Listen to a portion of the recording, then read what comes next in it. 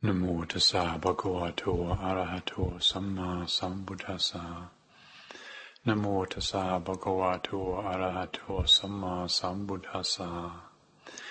Namo tassa bhagavato arahato samma sambuddhassa. Buddhaṃ dhammāṃ saṅghāṃ namassāmi.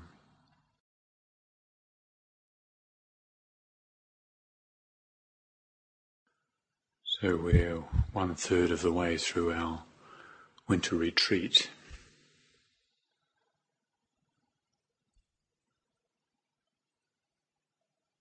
And one of the reasons why I wanted to give a talk tonight was because several people have gotten in touch and they thought that I was sick and looked terrible, even depressed and fed up with running the monastery, and they were worried about me.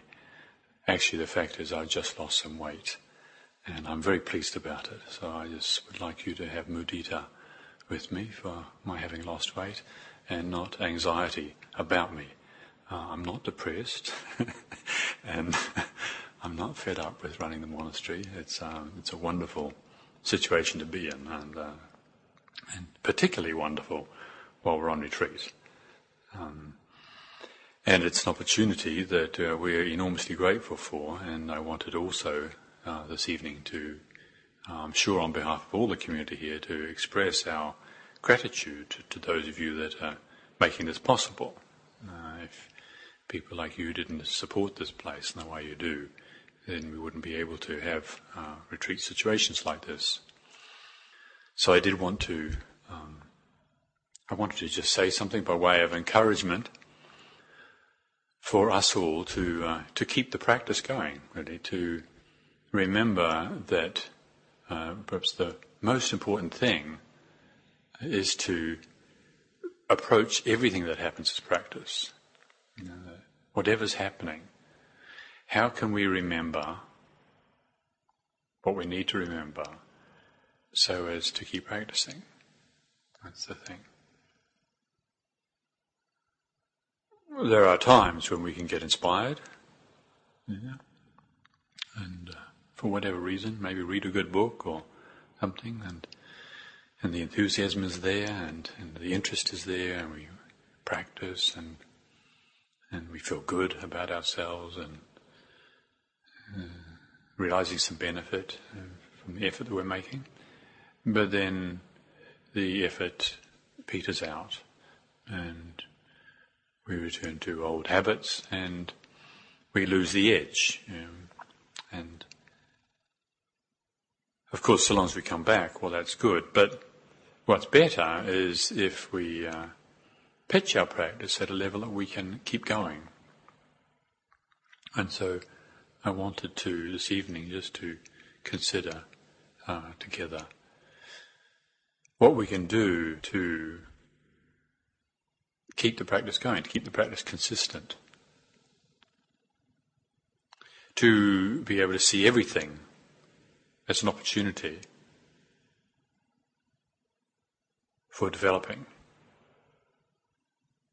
I hesitate to use the word development there. It sounds like growth, the idea of perpetual growth, the attitude that the rather deluded economists have about economic growth, as if it's something that can just keep on happening at the rate that everybody wants forever and ever, which of course is a form of insanity. It can't happen that way. So that's not the kind of growth that I'm talking about. It's perhaps the word to use is purification. Maybe that works better. That to remember to be able to engage situations more often, more frequently, more readily, more willingly, in a way that serves purification, so that we learn what we need to learn to be able to let go. And we've all had the experience of letting go to some degree and realize that clinging is the problem. And these habits of clinging on all sorts of levels and resisting. Life is the way it is. Sometimes it's wonderful, and sometimes it's not so wonderful, and that we all know that. But what turns the fluctuations of life into a problem is our resistance. Yeah. Even when it's wonderful, we resist the changing nature of it being wonderful, and we hang on to it and want it to always be this way. And in a way we kind of spoil it. The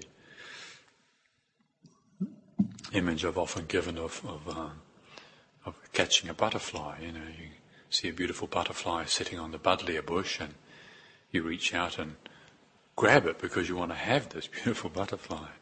And then you open your hand and you say, oh, well, that's a pity. You just squash that beautiful butterfly. And its beauty and its life is gone. We've spoilt it. How do we spoil it? By reaching out and grasping. So we all know on some level that it's the habits of grasping that cause the problems, and what we need to do is to increase the willingness and readiness and capacity for letting go sooner. So how to do that?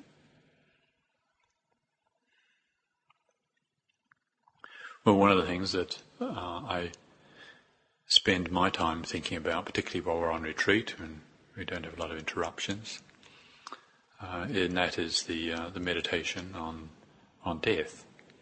And I mentioned this on the New Year's Eve talk. Some of you were here for that, and you'll perhaps remember I referred to it, and how the importance that the Buddha gave to this contemplation, maranasati, recollection or mindfulness on death, and again to do this regularly.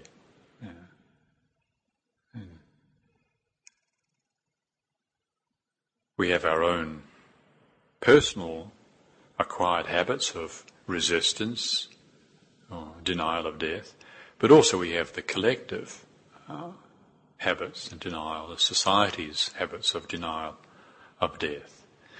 And for those two reasons, it's wise to reflect regularly on it so as to undo those habits of resistance.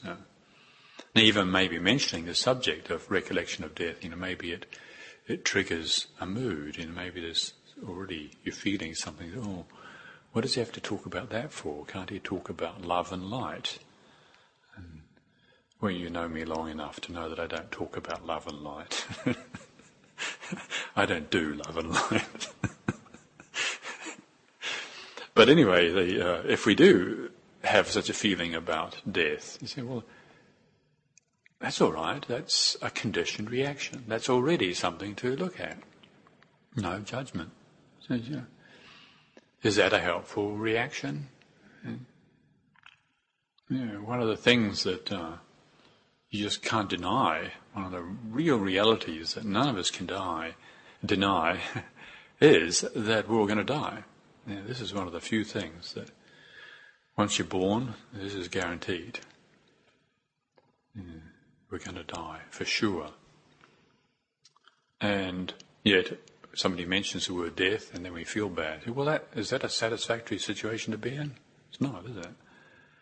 And the Buddha, recognizing this, so he encouraged us, out of wisdom and compassion, encouraged us to find a way of bringing our attention towards the subject, to reflect on these two things. One, that it's going to happen, for sure. And two, the other thing, if we remember nothing else, these 2 points. One is that it will happen. Definitely, all of us will be dead before too long. And two, is that we don't know when it's going to happen. And these 2 points are really, really important for different reasons. And so to recollect regularly, to turn our mind towards these things, is a very skillful thing. And I personally, for many years now, this is a practice that I invented for myself. The first thing I do in the morning, maybe go to the bathroom first, but after that, the first thing I do is go and bow to the shrine and offer my respects to the Triple Gem, and then reflect. I was born alone, and I'm going to die alone. And these two things are, even if somebody else is with us at the time, it can appear that somebody is there when we're being born. It can appear that somebody's there when we're dying. But the truth is, actually, as far as the consciousness is concerned, you come into this world alone, and we go out of it alone. And it will happen that way. And to reflect on this regularly is a wise and skillful thing. Right now, I just heard the other day that 2 senior monks, 2 Ajahns that I know, have both had strokes, and they're about my age, and one has also got cancer on top of it. And Ajahn Chandasiri, she had a stroke when she was my age, and very nearly didn't make it. So we don't know when it's going to happen. And also, while we're talking about that, those of you that haven't heard, our good friend Jodie is currently in the last stages. She's in hospital at the moment at Edinburgh, and the doctor said that she won't be with us much longer. And so that's also been on my mind, and just the inevitability of it. Now, it could happen like that, where in Jodie's case, or you get a prognosis, and in her case, she's outlived her prognosis by many years, and you got a lot of time to prepare for it. In a way, that's very fortunate. I can't think of anybody better prepared than that I've known recently than Jodie. All these years that she's reflected on it. And I was speaking with Ajahn Chandasiri earlier this afternoon, and she was saying how peaceful Jodie is, even though it is very near the end, and she's very at ease with it. And that takes skill.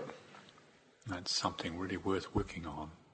Yeah, and when it comes home, when you see a friend dying, it's something that really alerts us to it. So we don't want to miss the opportunity.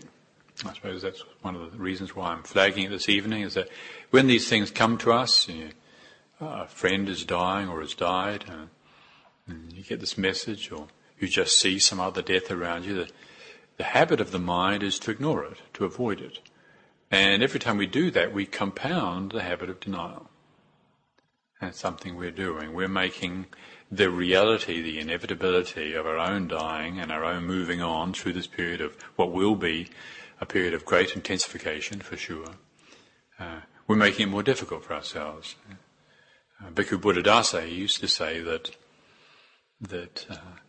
if you haven't gotten enlightened before you're dying, that's one of the best opportunities to do it, when you're dying, because you can lose everything. And then he says it becomes glaringly obvious that what you're hanging on to was a mistake. All the things we hang on to. Like our friends, lovely. I mean, I've got some lovely friends and had lovely times drinking tea and sitting around the fire and sharing. How nice that can be. But when we die, we're going to lose all our friends. Mm-hmm. Or health. You feel healthy. I know when I get on a beach, and I'm home in New Zealand, and it's sunny, and there's nobody else on the beach, and the waves are splashing, and I just 10, 15 years fall away, or even 20, or even 30 years fall away. I feel really enthusiastic, whether it's perception or whether it's all in negative ions from the splashing water, I don't know, but tremendous energy, and you can feel this vigor, and the chi is there, and you just feel you could do anything. That wonderful feeling of health. Nice as it is, when we're dying, we're losing that. Health is a nice thing. Good friends are nice things. And the reality of death is that we're going to lose all these nice things. We're not just going to lose all the problems and all the difficulties of life. Because, sometimes when things it's a drag, and you just think, oh my God, I'd be quite pleased when this is all over. It's not talking about that. It's the nice things that we're going to lose as well. Now, the reason for recollecting regularly, one of the reasons for recollecting regularly on the inevitability and the undetermined nature of our death, is that we don't invest too much energy in these nice things. Of course we appreciate them. Of course we appreciate good friendship. Of course we appreciate health. But we don't reach out and grasp them. That's the thing. That's what the recollection on death is about. It's like helping us to inhibit that reaching out and grasping. And so, as Bhikkhu Buddhadasa was saying, that when you're dying, this is the message you get, that the grasping is not the way. But we don't want to wait until then, because actually our dying may not be so much fun. You never know. There may be a lot of medication involved, or it may not be a very nice situation, on the side of a road somewhere or whatever. Anything's possible. That it may not be an opportunity to reflect wisely on the habits and the consequence of grasping. So the encouragement the Buddha gave was for us to reflect on it regularly now. And perhaps, as I do in the morning, as a regular ritual, or otherwise also, saying when it comes to you and you see it near you, around you, it's happening, you say, oh, this is the consequence of being born. This is a consequence of being born. And this is what our ongoing reflection is. This is what our meditation is. And some of you will have heard the story of when Ajahn Chah was visiting this country, however many years ago it was now, maybe something like 35 years ago. He was over at what was then the Manjushri Institute, Cornishet Priory in Cumbria, well before it became an NKT outfit. And the Sangha there had invited him up to give a talk, and he inspired the community with his Dhamma reflections and encouragement. And then somebody asked him if he would give them the teachings on Vipassana. He said he would oblige and he would give them the Vipassana teachings, but they had to all bring along a flower to the meditation. And so the next morning, they all turned up with a flower, and you perhaps have seen this photograph. It was printed on a calendar about 15 years ago. A beautiful photograph of Ajahn Chah standing there with a beautiful smile on his face, holding up this. It was a magnolia flower, I think. Gorgeous picture, and what he was saying to the people there, standing there in front of him, giving them this Vipassana teaching, he says, Vipassana meditation means holding this flower and watching it as it dies. Now, I don't imagine that something that people wanted to hear, because we don't want to hear that. There's part of us that doesn't want to reflect on these things. But that's why the Buddha taught it. That was why we have this encouragement. We're not going to think of it ourselves. What we think of ourselves is to look at the beautiful, to not look at the ugly. And when flowers go ugly, you cut them off and get rid of them. I think it was the New Year's Eve, I talked about my amaryllis bulb that Kath very kindly gave me. Well, my amaryllis has bloomed beautifully. It's just a bloom after bloom after bloom. It's gorgeous and it's still blooming. But when these gorgeous, huge, big flowers pass a certain point, they start to wilt and wither, and they look really awful. There is nothing beautiful about a dead amaryllis flower. And they start to stink as well. They're just not anything you want to have around. Well, it can be really helpful if we're serious about inhibiting our habits of reaching out and grasping in ways that spoil the inherent beauty of life. If we're really intent on learning how to inhibit these tendencies, well, to actually look at the habit of avoiding that which is ugly. Can be very useful. Yeah. Not because there's anything weird about us or we're getting off on it, any of that. That's not it. You can do that actually. The kind of disfigurement of mind where you can start to get off on death. That's a mental disorder. We're not talking about that. But rather when there is this feeling of it's ugly, get rid of it. I don't want to know about it. Say, well, that's a denial of life. And that to the degree that we do that, we're denying life, we can't really live life. That's another good reason to reflect on death. That all the energy that it takes to maintain the habit of denial gets released. Rather than reflecting on death being an unpleasant thing, it actually liberates energy because the habit of denial takes a lot of energy to maintain. If we want to maintain this lie, because we're all, sensible, intelligent people, we're all conscious, we all know that it's inevitable we're going to die, and if we're not conscious and open to that reality, well, that means we're unconscious and closed to it. We're, in other words, lying about it, and that takes energy to keep that lie alive and keep pushing it into the dark. And so the conscious, intentional recollection of the inevitability of our death is actually something that liberates energy.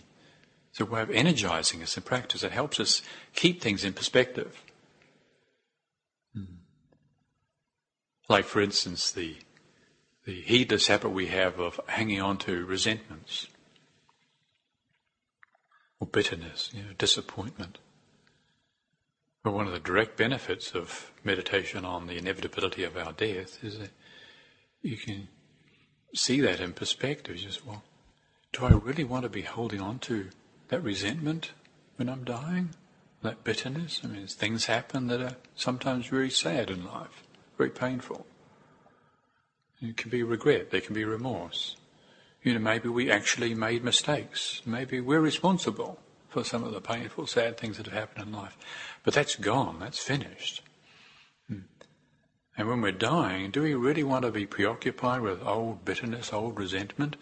Well, if we have a habit of hanging on to old bitterness and old resentment, if we have that habit now, well, then there's a risk, sadly, that when we're dying, that these things will come to us again. And these will be the things that our mind focuses on, rather than the opportunity to let go and realize what's there behind all the habits of clinging. The habits of clinging will dominate. And so that's a direct benefit of a recollection on death, the encouragement to let go of old resentments, to the forgiveness. And to also to not waste time.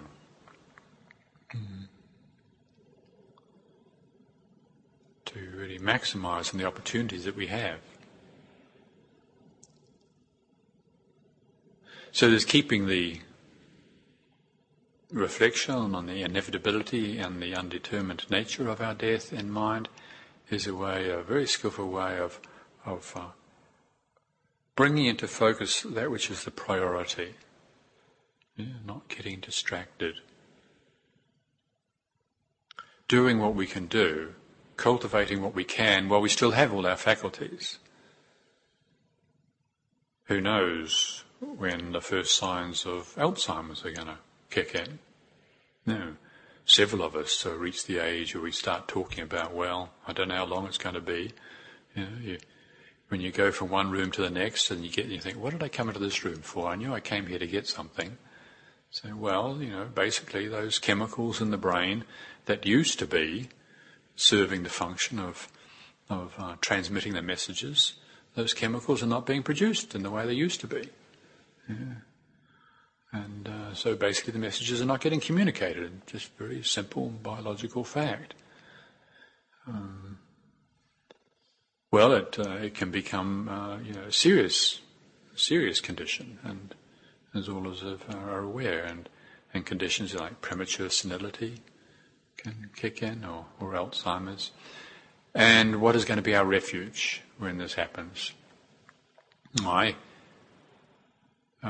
take it as a great good fortune to have heard Ajahn Chah talk about this thing when his brain was going. He had that operation and took some fluid off his brain, and it didn't work, and so his brain started to malfunction from then onwards, and it was downhill from there on. But before he lost his ability to speak, he was talking about how it was. He said, I open my mouth and I know I want to say, Sumedho, come here. But what I hear my mouth saying is, Anando, come here. And I know what I want to say, but can't make my mouth say it. And he said, but the freedom lies in knowing that this is the case. There is a knowing that can be cultivated. There is a knowing that can be cultivated that is prior to this activity. Now, most of us take refuge in the activity of the mind, in the thoughts and the actions, feelings. This is me. I am my thoughts. And if my thoughts are my identity, or then my thoughts start to go haywire, or my body, my body starts to go spastic, my speech goes off, and if this is me, if this is really who I am, we've got a problem. We've got a lot of suffering at that point. But what Ajahn Chah was saying, I'm very grateful for this, was it is possible, to cultivate the knowing that is prior to this activity. This is a possibility. This is, And so, they're saying when, in most cases, when people are dying, it's not a beautiful thing. If you've seen people dying, it's usually a very ugly thing. The body's withering like a dead flower, and it's just not beautiful. And it stinks as well. People who are dying, they don't smell good. But there can also be a beauty around people who have cultivated something. Maybe some of you are familiar with those famous photos of Sri Ramana Maharshi. The guy was dying, but there was just so much light coming out of his eyes that even though his body was all twisted and distorted with cancer, and he was just hours from death, perfect equanimity, perfectly at ease. And that's the refuge, that's the possibility, that's what the Buddha was holding up and said, this is the thing to cultivate. So we're not dwelling on death because we're somehow into getting miserable, not at all. Quite the opposite. Say, how to be free from misery. And so he talked about the deathless, or as that's the refuge. Not our thoughts, not the actions of our body and speech, the activity. That's not the real refuge. The real refuge is the deathless. Or in last month's calendar verse you would have seen the unborn, unconditioned, the asankata Dhamma. That which is not born, that which is not conditioned, that which is not created, that which is not made, that which is not dying. There is this to be realized. This is the real refuge. And so to hold this up, this is why we reflect on death, because that which dies is not the real refuge. And this is, I find myself, a wonderful meditation I've done for many years, keep going back to it over and over again. What is it? You ask yourself, what is the unborn? What is the unborn reality? Or what is the unconditioned reality? It's just that question. It's just one of the most wonderful questions you can ever ask. What is the unconditioned? And then anything that pops up is not it. That's not it. That's not it. That's not it. That's not it. It's like falling back. And this is what we're doing when we're reflecting on the death, the inevitability of our own physical death, but the inevitability of the death of all conditioned things. Because the real refuge, the only thing that's secure, the only thing that's going to go with us, the only thing that's really safe when we're dying is the unconditioned. And so what we're working towards is before we die, physically, if we can, to realize this. That's a good life, if we can do that. If we can have a taste of the unconditioned, of the deathless, before we die physically. And again, think about Ajahn Chah, that talk he gave to Pat Stoll in the book Bodhinyana. I remember there at the time that he gave this talk to this Quaker lady who'd come over to stay with him at the monastery, and she was leaving, and she asked him to give this talk, and it's printed in that book there, and it's called Cobra of the Mind. And part of the end of it wasn't printed because it was personal, and he was saying this to her. He says, "Make sure that you die before you die. Don't die first. Die before you die." Talking about dying out of the habits of clinging to that which dies. If we can release out of these habits of clinging to that which is a false refuge and realize the true refuge, that which is truly secure. So to help keep this going regularly, the meditation of death is a great support, and to see where are we going for refuge to something that's not secure? Our thoughts and our opinions. Yeah. Some of them can be just so fabulously convincing, I find. I can have some opinions that I think are of great profundity. Yeah, and I'm not alone, I know, because I read the newspapers and I talk to other people, and people come and tell me their opinions and views, sometimes about me as well. And are they a safe refuge? Or political views? The way people go on about their political views, and mostly they're just conditioned by what you've read. And what do you read? You just read what some overpaid, unelected, unaccountable, coke-snorting newspaper editor wrote in some newspaper somewhere. Yeah. Is that a safe refuge? Not really. Yeah. You see, I've got an opinion about newspaper editors. Yeah. Which is okay, you talk like this and then people say, oh, you're having an opinion. You say, well, we're not talking about not having an opinion. We're not talking about not living. We're talking about how we have opinions or how we live. Of course, there's nothing wrong with thinking, but it's how we think. How we relate to our views and opinions. Do we hold our views and opinions up to being the ultimate refuge? Are they safe? Well, we're not trying to convince ourselves that they're not, just as taking an opposite opinion, but just to look, to question ourselves, is this a safe refuge? This utterly convincing view and opinion that I have about whatever. Or the emotions that we have. Yeah. Emotions can be just so convincing. My goodness. Yes, yeah. But that's just not reliable. I remember this thing of listening to a rugby commentator. I forget his name. He's a famous British rugby commentator. He's screaming away there at some amazing goal that's just been scored. And I'm not sure I even knew which side he scored for, but I started crying. Just that energy, how they hype it up, or the certain music. You can go to the opera and you don't even know what they're singing about, and you can be crying. You don't know what they're talking about, and even if you did know, probably wasn't anything worth crying over. So the emotions are conditioned. So the Buddha said the unconditioned, that's a safe refuge. Yeah. But even our serious emotions, like sadness at loss, real loss, or guilt, feeling guilty about mistakes you've made in the past, the emotion comes up and you just feel, oh yeah, that's just so real, that's just so ultimate. No, it's not. It's not ultimate.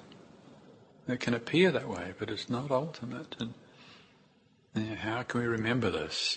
Well, the meditation or recollection on death, that everything that's born dies, it can help us with this letting go. Letting go of the false refuges. Our preferences, because we like something, we think it's good.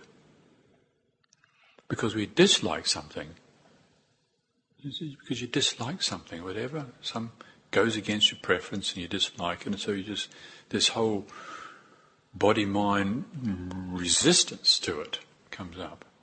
And we easily take our preferences as a refuge. Subtle ones, like in meditation. You can be meditating and, sometimes you're sitting there and you're so still and so upright, and it can be like, there's just like a dynamo in your belly, and there's this energy, this force field holding your body up, and you're just there, really there, and whoa, that's really good. And what is that? Yeah, wow, that's really good.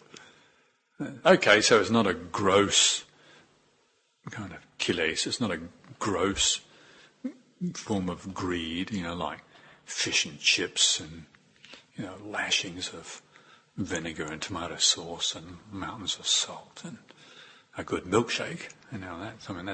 That's a gross preference, isn't it? And a gross kilesas.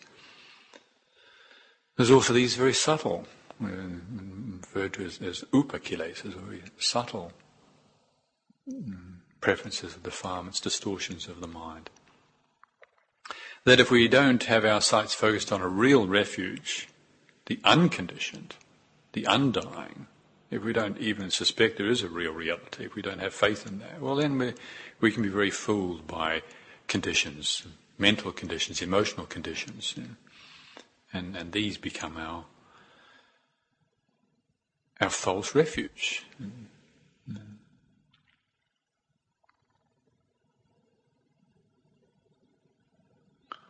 A few days ago we observed the 7th anniversary of the death of a very dear friend of the community. Some of you may remember Sushila Amarasuriya, somebody I knew long before I came here. I used to live in Plymouth when I was running the monastery in Devon.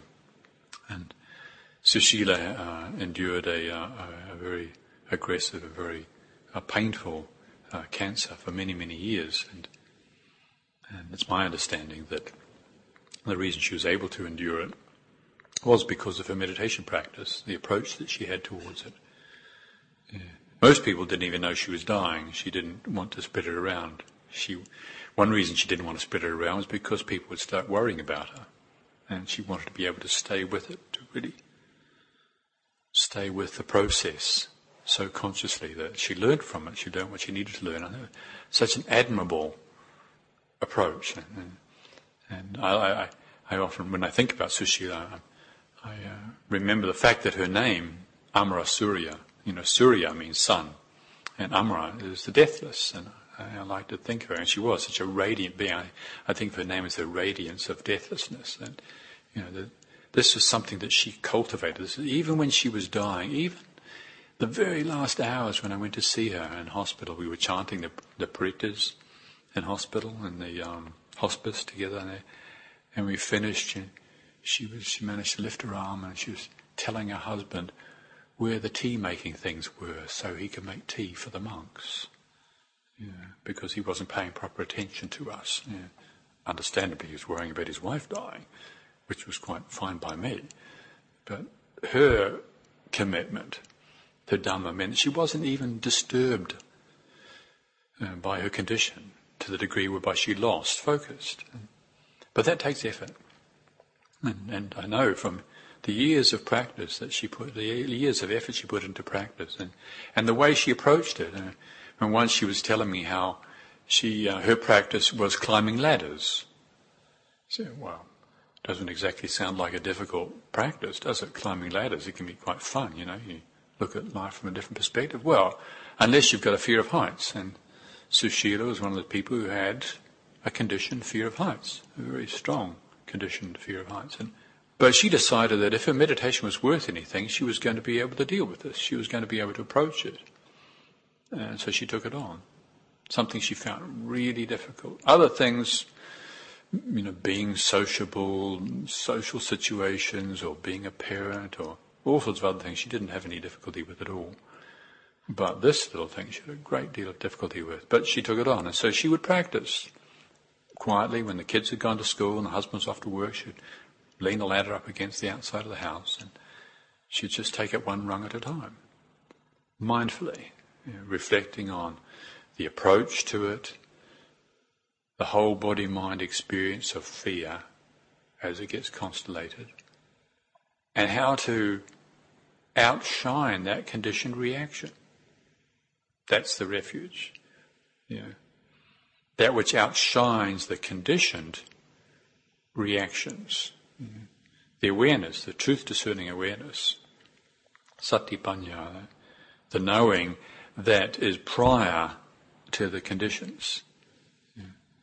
There's something that is really worth cultivating. If we do cultivate it, well then I think we have a refuge, we have something that protects us, something that sustains us, so that hopefully when our time comes, we will be in the maximum, we'll be able to find the maximum benefit from the opportunities that dying gives us. So thank you very much this evening for your attention.